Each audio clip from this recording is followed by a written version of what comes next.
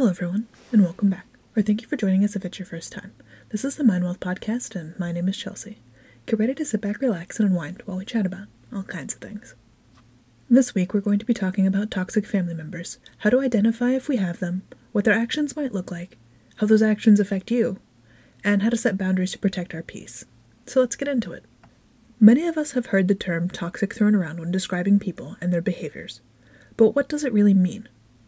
When speaking specifically about family members or friends, we're talking about negative interactions, harmful behaviors, or ineffective conflict management.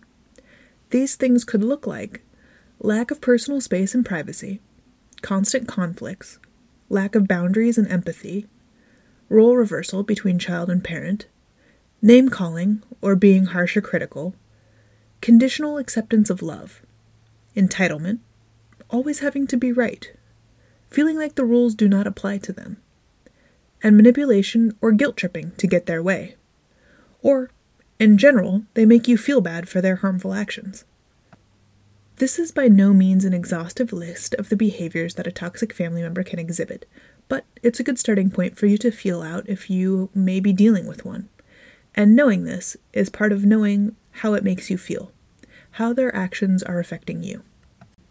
If spending time with this person takes a toll on you too, their possible substance abuse problems or their mental health issues suck the energy out of your relationship, you may feel as if you cannot voice your true opinions because you're unwilling to hear you, which can lead to anticipatory anxiety of seeing these individuals.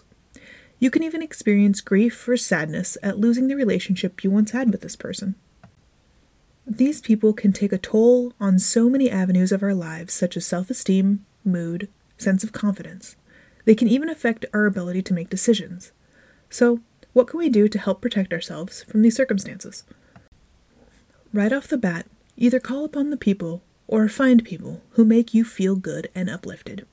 Seek these people out and start spending more time with them to help you refill your own cup, but also learn how to set boundaries in a safer environment. Next step, really consider the type of relationship you want to have with a toxic family member or friend. Think about long term. Consider if they never change. What kind of contact are you willing to give, and how far are you willing to interact with them? Take some time and really make these boundaries clear for yourself. Some questions to answer for yourself while you're setting those boundaries or considering how to set them. Are there certain circumstances that cause them to act worse than other times? Think about what you are and what you are not willing to talk about with this person. Some topics may be completely out of bounds for you. What kind of limits can you put on your contact with this person? How can you create timeframes around your interactions that might come to natural conclusions?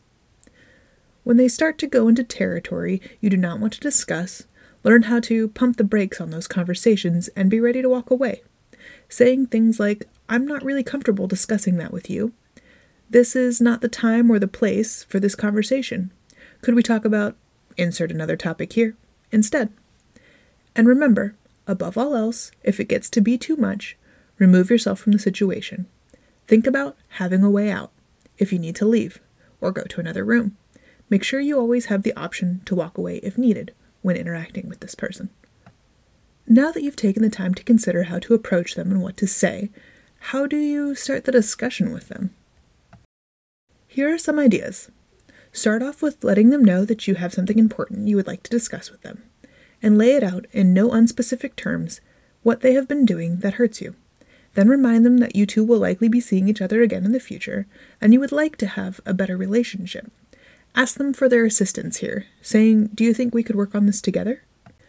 The most important thing you do when you bring up conversations like this are to be clear about the things that hurt you, while you are kind in a way that you present them, assuming that they didn't mean to do so. You let them know what you would like to do to work on the issues while imploring them to assist you in this action.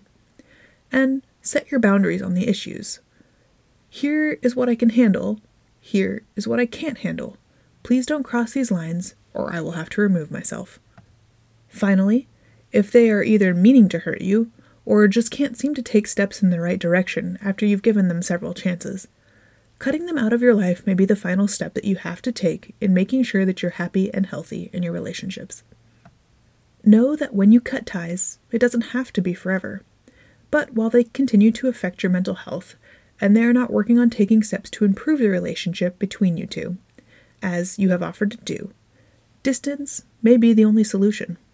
Saying things like, "I appreciate you listening to my side of the conversation, but right now, I feel like I cannot be in contact with you. I would like to take a break from us for a while." Or, "I need to step back from seeing you so frequently until we can come to an agreement."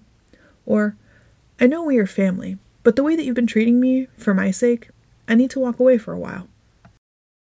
And while most of the time these things will work, there is occasionally a person that you've been having trouble with. It's somebody who's likely to get more abusive or negative towards you should you bring up this conversation. Sometimes the quiet exit is the best choice. Stop replying to their texts and answering their calls. Just remove yourself from their communication the best that you can. Ultimately, having compassion for yourself during these trying times is the most important. As you learn to navigate this new space and trying to change a relationship that has already been created in such negative patterning will take time to change. So be patient with yourself and your friend or your family member. We are only human after all. And as always, thank you so much for hanging out with me today. I've enjoyed our time together. If you want to join me again for another chat, you can keep your eyes peeled every Wednesday for a new episode. Feel free to follow me at MindWealth on Instagram if you want to get to know me a little bit in the meantime. I'm looking forward to seeing you next week.